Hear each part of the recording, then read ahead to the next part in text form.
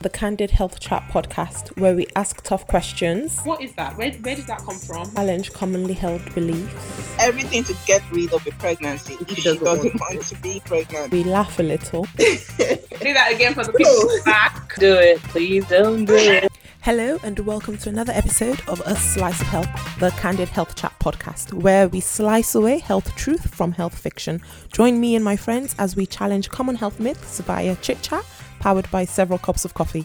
Don't forget to subscribe and follow us on social media, and do visit us at asliceofhealth.club. Let's get to today's episode. Hello champions, welcome back to another episode of A Slice of Health. It's me, MDO, and today we're going to be talking about mental health, which you all know I love talking about, but also mental health as it intersects with faith and religion, and how our faith and religion can support our mental health, and how we can continue to improve the state of our mental health, even with religion as a support. Do they go hand in hand, or are they enemies of each other? And today we have the amazing Dr. Debbie Odukoya on. Several of you who are our listeners already follow her on her personal page and on her psych tips page as well. So I'm sure you guys are super excited for her to be on. Welcome, Dr. Debs, to the episode. Hi, thanks for having me, Mo. I'm quite excited to be doing this. Thank you so much for coming on. So tell us a lot about yourselves. I think a lot of our listeners know you, but for those who don't know you, tell us a lot. Okay, so I guess the short version is I'm Debbie, and some people know me as Toby as well. I'm a licensed clinical psychologist. I work here in London, and on my social media, as much as I'm a clinician, I'm also quite passionate about my faith, and you often kind of see a merge of both on my personal page. Yeah, that is amazing. And so that's what we're talking about today, really. So, mental health and faith. But just before we jump into sort of the giving advice side of things and sort of the talking points that we have, how have you gotten to a point where both of them are not in conflict in the work that you do? Because I think that is something that often comes up, and even as I went going through medical school, a lot of people would say to me, oh, but you're a person of science and you believe in research and evidence-based medicine. How can you have a faith, whatever faith that is? How have you come to a point where they're not in conflict with each other? I think it's a working process. I wouldn't say that I've completely wrapped my head around both. Mm-hmm. The more I'm confronted with things from a psychological aspect, I tend to go back to, so my faith is grounded on Christianity because I'm a Christian. So I tend to go back to the Bible, and I ask really difficult questions about how these two can coexist at the same time. And what I've found is that they do complement each other if we are open to that. I think sometimes when we gain scientific knowledge and the fact that we work from an evidence base, things that don't kind of fit into that evidence base, we can sometimes quiet or silence because we only want to work on what we can see and what we can prove. But sometimes openness to kind of have different perspectives coexist together can bring in new understanding and new knowledge. And I've found that with my faith and psychology, that they do not necessarily have to be at opposite ends. And it's really about how we make sense of these differences to work for us personally. That's amazing.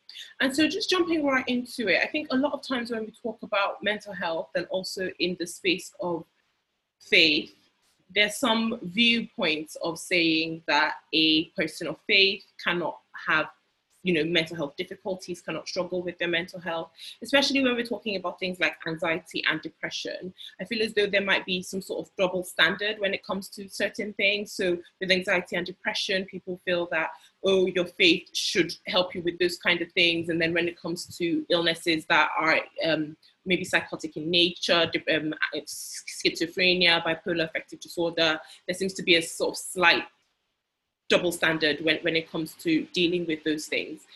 What would you say to people who felt that, they're struggling with anxiety and depression, personality disorder, that they shouldn't be struggling with that because they're a person of faith? Yeah, and I before I answer that, thinking about this talk today, I thought it might be helpful just to even define what we mean by faith. It's just because for a lot of people, we're using that word because I know what my personal idea of faith is, but that could differ for everyone that listens to the podcast today. And I think the way that I've come to understand faith is based on two main words, which is belief and choice. So a willingness to believe in something or someone that is not seen, and actively making a choice to live life in accordance to that belief. So in terms of Christianity, our faith is the belief in Jesus Christ. And that's not a means to an end. So the belief in Jesus Christ is that he's our Lord and Savior, and that then leads to a relationship with God.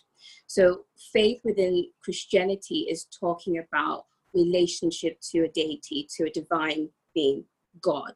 And that comes with a lot of understandings in terms of how we view God and how we view ourselves, because that story is about redemption, being saved, and that opens this whole idea of love and full acceptance. So on the back of that, when you now start looking at what you were saying there between faith and your mental health, I think again this is a topic that has been here for a really long time, and you can see just through the process of culture change and societal change that people go back and forth in terms of if mental health and faith can be complementary or they kind of work against each other. And I think one thing that I've recognized that it's not just a Christian thing, but is also a human societal thing, is this idea of the happiness myth. Russ Harris, who wrote a book about the happiness trap, talks about 4 happiness myths that we can all find ourselves in. And I'm actually just going to read that because I wanted it to be exactly the way that he said that. He says that one of the first myths that we have is that happiness is the natural state of all human beings, so that we are all supposed to be attaining to a place of happiness. And that's not just Christian, it's just everyone alike. That idea in society is that happiness is the point of success or achievement. And then this also this idea that if you're happy, then you cannot be, if you're not happy, then you're defective. So if you're not happy, then there's something wrong with you. And that's another myth that tends to be out there. And that one I'll come back to, because in Christianity, that is one of the strong beliefs that drives the way that people relate to their difficulty and their faith.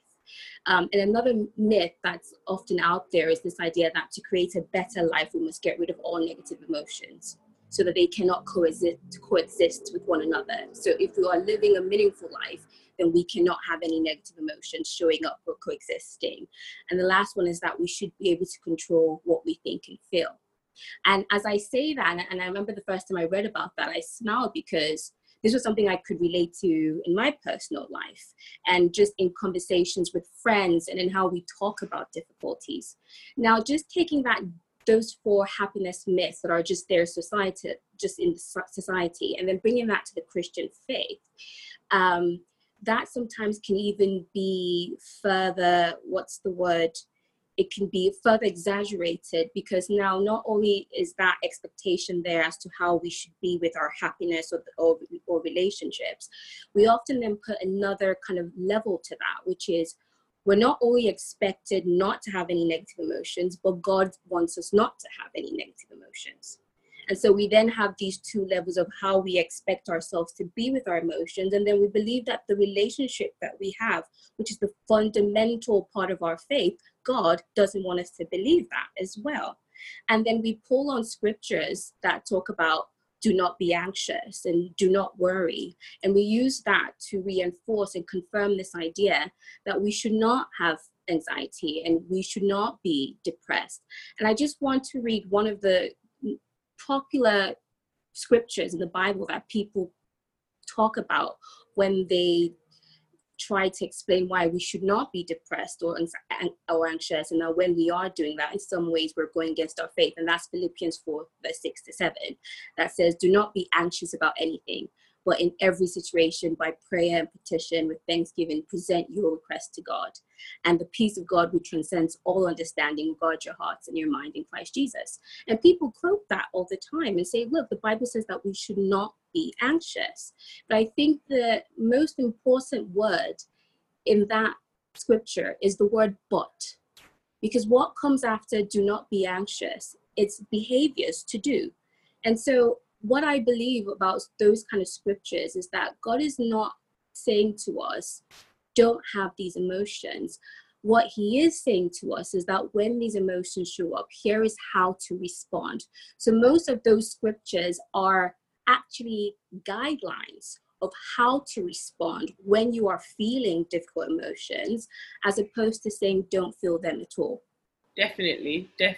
And that is amazing. And you know what you just talked about in terms of the happiness myth, I love that, because you know, and it's also similar to the quest for love as well. I was just having this conversation yesterday, you know, because in the other side of my sort of podcasting life, I do a lot of sort of relationship stuff. And I was saying to someone that our culture has gotten us into this idea of searching for the one so much, and this huge thing, and we build it up into such a huge thing that we actually often fail to experience a lot of beauty in the life that we do currently have, or the life that we're going to live, or we're all on this quest for this one, this elusive one, and we then force ourselves into feeling less than because we've not had this experience or this euphoria of being in love as the world has taught us to understand it, as rom-coms have taught us to understand it.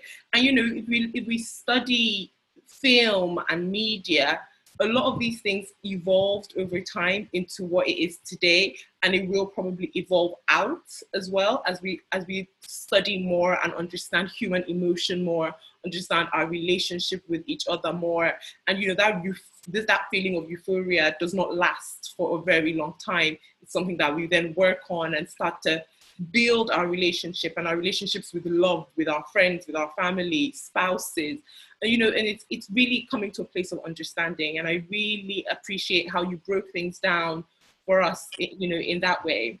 So then with that understanding of what happiness is, the myth of happiness, the things that we construct in our heads about what happiness is and what we're supposed to feel, and also about how that scripture that you quoted isn't saying that we should never be anxious, but actually when we do get anxious, there's some things that we can do that can help support our mental health to get us to a place where we feel more comfortable and we feel more at peace in our own bodies. How would you tell someone who was going through anxiety or depression, who also had a faith and was struggling to, first of all, articulate that this is what I'm going through? Because I think that is often a problem, that you're feeling all these emotions, you're feeling all these things, you're having all these negative thought patterns, but you don't know how to articulate it. What would be the first step in terms of giving that kind of person guidance? I think the first thing is normalize. And the reason for that is because, and I love what you said there, is that sometimes when they're having those experiences, they don't know how to articulate it. And when we think about language and how we form language is formed through our interactions with others and how we talk to one another. And within the Christian body, sometimes there hasn't been room to talk about these things. So there isn't communication around how do we express through our faith when we're feeling anxious or when we're feeling depressed. What do we say? How do we say that? How do I identify that? And so when you're struggling with anxiety and you have faith, I think it's about giving voice to that anxiety. But also normalizing it by going back to the word and realizing that you are not alone in what you are feeling. And actually, there are many people in the Bible that have experienced what you have experienced. And so there are kind of different layers of normalizing going on. So there's the normalizing in terms of within your body, your community, your local community, there are people around you as well that might be going through what you're going through. Within the Word of God, there are people, Bible characters that you can read about who might be going through what you're going through. And through speaking about things, what you do is that you begin to support yourself, not just to normalize, but begin to identify what it is exactly you are feeling. Because even though we talk about anxiety shows up for people in a lot of different ways. And it's about kind of understanding what your anxiety looks like for you. How does it show up? And to be able to identify something, you first have to be open to it. You have to look at it to see what you are naming. And that sometimes is the hardest part, because one of the blockers to looking at our anxiety or looking at our depression as a person of faith is shame. Because we are worried, or we think that we're not supposed to feel the way that we feel. And I remember I had a talk with someone, and I said, what then tends to happen is that we begin to get upset about the fact that we are worried, or angry at ourselves at the fact that we are worried. And one thing that started off as anxiety becomes this soup of anxiety and anger and more worry, and it blows up. And so I think the very first thing that I would like to say to people who are struggling with faith and anxiety, and just where to start from, is normalizing. And as Brene Brown says, in terms of what the tools that help with shame resilience, it's demystifying and normalizing. Demystifying, what you are feeling is normal. It's the normal human reaction. I can relate to that, or if I cannot relate to that, well, I can kind of point you in the direction where you can get more information about that, and normalizing that you're not alone. And I think those two things are huge in terms of helping with that healing process. Yeah, I love that. And Brene Brown, she's just so amazing in terms of encouraging us to expose the areas of ourselves that we'd rather hide. And it takes work to get to that point, but I think once you've got into that point, you then realize that you're actually not alone. And I think sometimes just removing yourself from that feeling of mental isolation and also physical isolation does quite significant part of the healing journey as well. And what about therapy? Because as a psychologist, offering therapy to people, can you talk about the importance of therapy, first of all, and then also what advice would you give to people who have faith in Christian faith, as you're able to comment on, and are resistant in terms of going on that process and going on that journey, or feeling that they shouldn't be seeking help through therapy? What would you say about that? I think first I want to name my bias, because I am a psychologist, so I 110% believe in therapy, and I believe in the effectiveness of therapy to support people deal with difficulties, whether that is anxiety, whether that is depression, whether that is relational issues, whether that is communication. And it's important to say, because I think sometimes, because part of the main tool we use to convey skills in therapy is talking, people sometimes kind of feel like, what's the point in that? I can talk to my friend, I can talk to my pastor, why do I need to go see someone? But it's important to remember that therapy it's a prescribed and a recommended treatment, like you would get if you went to go see a doctor for your physical health, and your doctor would prescribe you medication or prescribe you some things to do. So therapy is a tried and tested, recommended treatment for dealing with life difficulties. And in terms of the resistance that people may have around going to therapy, I think one of the things I often say is taking that first step and having your first session. It's the amount of harm, or the potential harm that can come from that, is quite low. And the beauty about therapy is that you can opt out at any time. You can opt out once you see the therapist. You can opt out in the middle of therapy. You can opt out at the end of your first session. And so there is that sense of, there is no harm in trying, because one, you can decide it's not for you, and that's okay. But in the chance that you try and it is for you, why miss out that opportunity if you've never tried it? And sometimes, and as I'm saying that, what I'm thinking about is this concept that we talk about around the difference between experiencing something and forming ideas about something even before you experience it. And what tends to happen for all of us, because we are human, is that we form ideas of things even before we have experienced it. And sometimes those ideas in themselves become blockers to even trying. So we don't even give ourselves the opportunity to experience it and form our own impression about it. We just take those ideas we have as facts and we run with that. So with resistance, it's all about taking one step. And if you go and you think, actually I was right, then fine, you've confirmed that idea.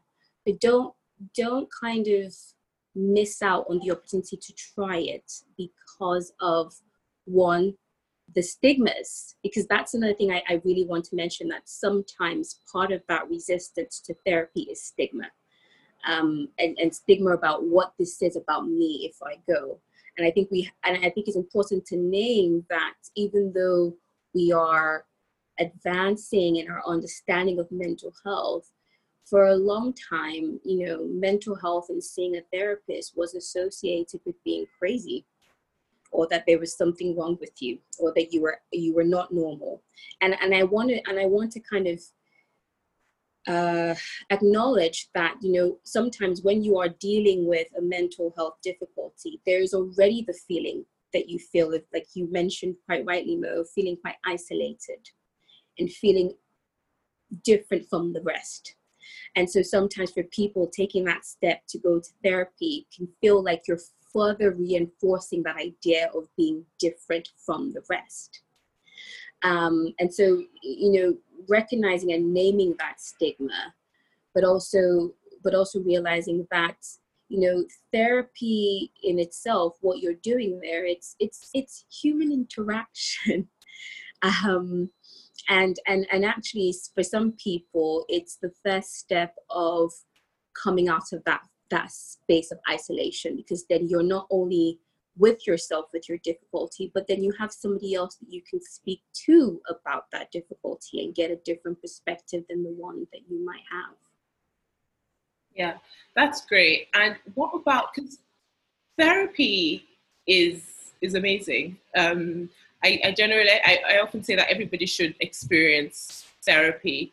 And I think the reason for that is sometimes when we start talking about the experiences that we have, the patterns and the journeys that our lives have taken, and the way we respond to certain things, oftentimes it is as a result of certain traumas that have happened in our childhood, in our upbringing, in our young adulthood, that has formed our perceptions and our viewpoints, knowingly or unknowingly. And that often does affect the way that we journey through life, or the way that we respond to new trauma or new life experiences.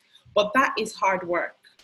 And I think a lot of times people know that it is hard work because you have to confront a lot of things in your past. And that unbundling work does take an intentionality to actually say, I'm bringing all of this open and I'm going to start talking about it. And that's something that a lot of times we don't want to do. We want to bury the things that have affected us so deeply, and we feel as though burying it and tucking it away is coping with it. So it all explodes, and it explodes in a way, to your spouse, to your children, in anger, or coming out in anxiety when something else happens, and you feel as though they're not related, but actually you then start looking back and you can actually sometimes see a bit of a track in terms of why you're responding that way. What would you say to people who know that therapy is going to involve that work, but are afraid of doing that work? Yeah. Therapy is a process. And so therapy, while out of talking and allowing yourself to confront difficulties, these things will show up. Therapy, I think it's important to say that it's done in a safe and intentional way.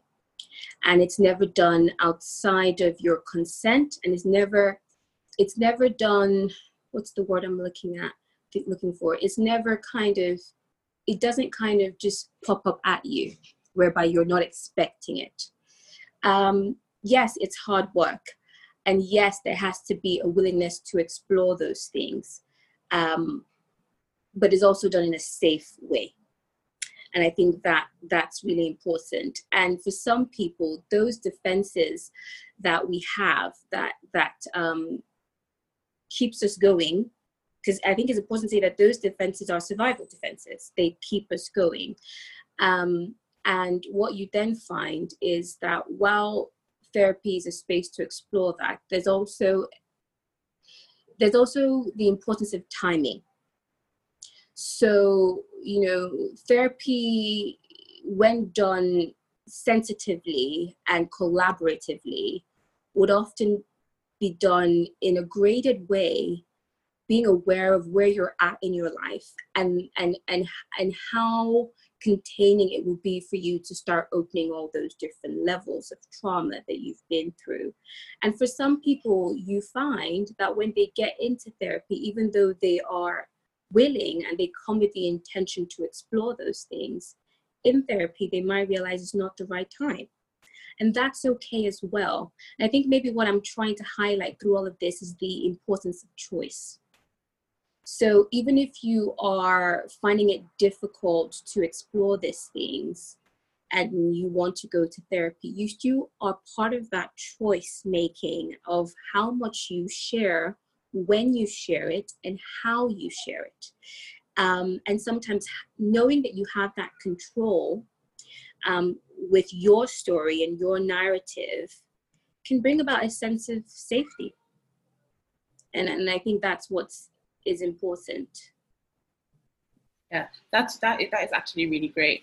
And just bringing it back into faith as well, and going forward, if someone has gone through anxiety, gone through depression, and have started the work, whether it's by taking antidepressant medication, anti-anxiety medication, seeing a therapist, starting CBT, whatever it is,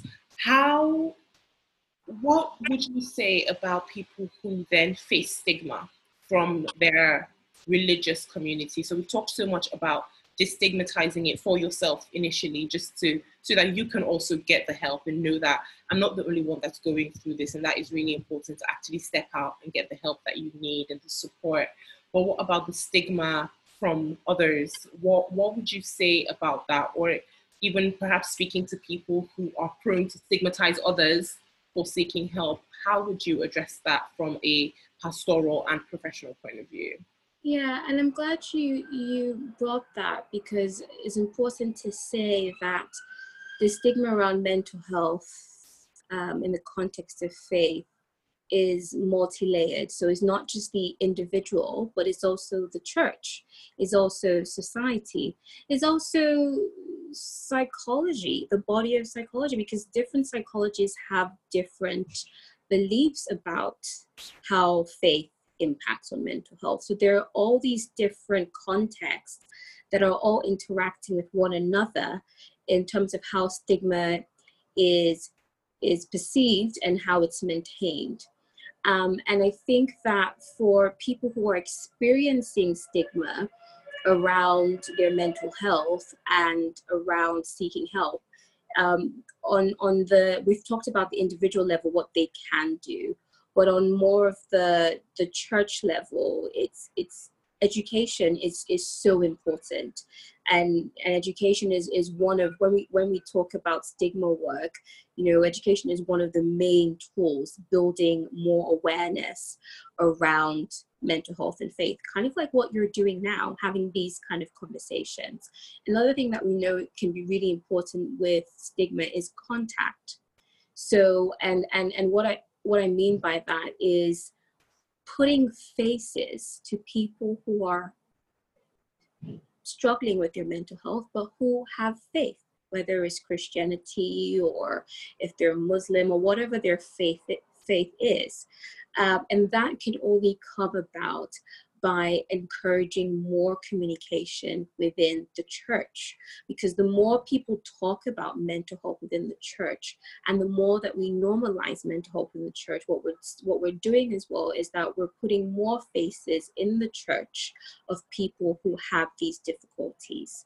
And then we begin to recognize that actually, anxiety doesn't have one particular faith.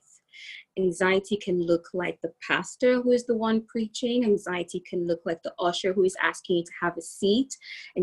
Depression can look like your choir, the choir head who is the one leading church. And so those kind of interactions begin to help with stigma, but it's not a one-person job. So it's not only the responsibility of the person who is struggling with their mental health to try to tackle these things. It's everybody's job. It's my job, it's your job, it's all of us. We have a responsibility as people, for anyone that has faith and we all have, and the truth about it is that while we all might have different types of faith, we all have mental health. We all have mental health. There's nobody that doesn't have mental health. So while we all have mental health and we might all have different levels of faith or no faith, we have a responsibility to continue to create spaces to have these kind of conversations and put faces to mental health. So education and contact, I think, are really important. I love that. Putting a face to it definitely does destigmatize. And I was having a conversation with someone once, and it was really interesting that you talked about depression, and the one image that you portrayed was actually the choir. And it really brings me to a story that I encountered of a young man who was a music minister, and he committed suicide the day after he'd done this huge sort of praise concert and things. And talking about it in community, and I think sometimes perhaps the African context of community, sometimes we have these preconceived ideas in our minds that can be very fixed just culturally. And someone said, oh, it's probably because he's not been fellowshipping with God as well, that he's had this experience. And I thought to myself, I don't think that's it. I wasn't quite sure how to really say to them that I don't think that it really is so much about whether he was fellowshipping with God or not. He had an illness that had not been treated and had not been managed, or he just had been refractory to treatment, and that is what happened. What would you say to those kind of statements where people feel that if you're depressed, then that is evidence that you are not in close proximity or in close fellowship with your spirituality or with your God? Yeah, and I think the simple answer is a lot of the people we read in the Bible, a lot of the Bible characters went through depression, anxiety. I mean, and you see the cultural difference in terms of the way that they expressed what that was. So feeling heavy laden or feeling, downtrodden, and they use different terminologies to describe physiologically and psychologically what they were going through. And it's interesting because those people are in the Bible as examples of what it is like to fellowship with God. And so, and as I was thinking about this podcast today, I was really struck by that, because the Bible is filled with so much human challenges, whether it's loss or grief or depression or anxiety or even, I remember reading one Bible character that was saying to God, take my life, end my life. So the Bible is it screams all these human challenges, and you see how these people, through their fellowship with God, use that relationship as a safe place to express what they're going through and have interactions with God about that. But somehow in translation, we kind of forget those parts of the story, and all we focus on is the output of what God said to them. So we would just take the part where God healed them, or God delivered them, or God rescued them, and we hold on to that. And so my answer to that is your fellowship with God, again, going back to that happiness myth, is not an absence of difficulties. Actually, there are a lot of Bible chapters and scriptures that encourage us to bring those things into our fellowship with God. Come to me, all you who are heavy laden, and I will give you rest. Bring your anxiety to me and I will give you peace. So actually, God, in a lot of ways, is calling us to bring those things into our fellowship with him, and not the other way around. Yes, through fellowship, we would, the hope is, because while we talk about faith, we also know that faith moves. So your faith can be strengthened, your faith can be weakened, that faith is often moving. So yes, there is the idea that through your faith, that relationship can bring about healing. So it is possible, and we know that through faith and relationship, there can be a widening of perspective, and there can be a sense of restored hope. And these things can help in terms of how you cope with things, and these things can also help with how you reframe difficulties to allow you to deal with those things. So yes, within your fellowship, there is room for healing that can come out of it. But to say that depression or suicidal thoughts happen because you're not fellowshipping with God does not fit in, at least with the Bible that I read. I love what you said, and it's so tweetable what you said, that God is asking us to bring those things in as opposed to the other way around. And so, and I think sometimes as well, in faith and, whatever faith it is, a lot of times we feel that God is there, whoever we serve is there, and we don't want to bring in our difficulties and look as though maybe we're not grateful for the things that we have, or why am I feeling this way? I've been given so much. And what you're saying is actually bring the whole of you and all your struggles, whatever it is, your burdens, and bring it in. And I really, really love that, because that then enables us to recognize ourselves and actually say, okay, this is who I am, this is where I'm at, and this is what I'm working on, as opposed to putting up a facade to ourselves, to the world around us, and also to the God that we claim to serve. That is really important. And just as we round up, Dr. Debs, what would be, if you were to give our listeners a championship point, anything for their mental health, for therapy, or dealing with their mental health and faith, what would you say to them? First thing, we all have mental health. When you find yourself struggling, remember that that is a human reaction, not a you reaction, because we all go through difficult times. Your faith is there to complement and to help you through your mental health. Your faith is not there to push you out. God wants you to bring those things to him. He desires for you to bring those things to him. And one of the things that we know is the crux of our faith is full acceptance. Full acceptance. That means, like you were saying, Mo, everything about yourself. God doesn't say full acceptance because he wants you to bring partial parts of who you are. He wants you to bring the whole you. And he recognizes that the whole you has some great things going on and some difficulties, because he created you. And I think that is one thing that I want people to remember. Just because you might keep things from God doesn't mean that he doesn't know that you are going through it, because he created you. You bringing it to God is just allowing him to come and meet you in that place of difficulty. And just remember that. So because you don't share it doesn't mean that God doesn't know. He just wants you to bring it to him so that he can work that thing out with you. That is amazing. I love that. I absolutely love that. And where can our listeners find you online? So you find me on Instagram, Dr. Debzo, and you can also find me on Side Tips as well, where I just share some tips around mental health. That is fantastic. Thank you so much, Dr. Debs, for coming on today's episode. My pleasure. Thanks for having me. Great. Awesome. Thank you for joining us on today's episode. Do share this podcast with 2 people who have not heard about us before. Remember that this podcast in no way replaces advice from your own doctor or physician. Do subscribe and follow us on social media. Leave us a review on iTunes so that others can access the amazing content.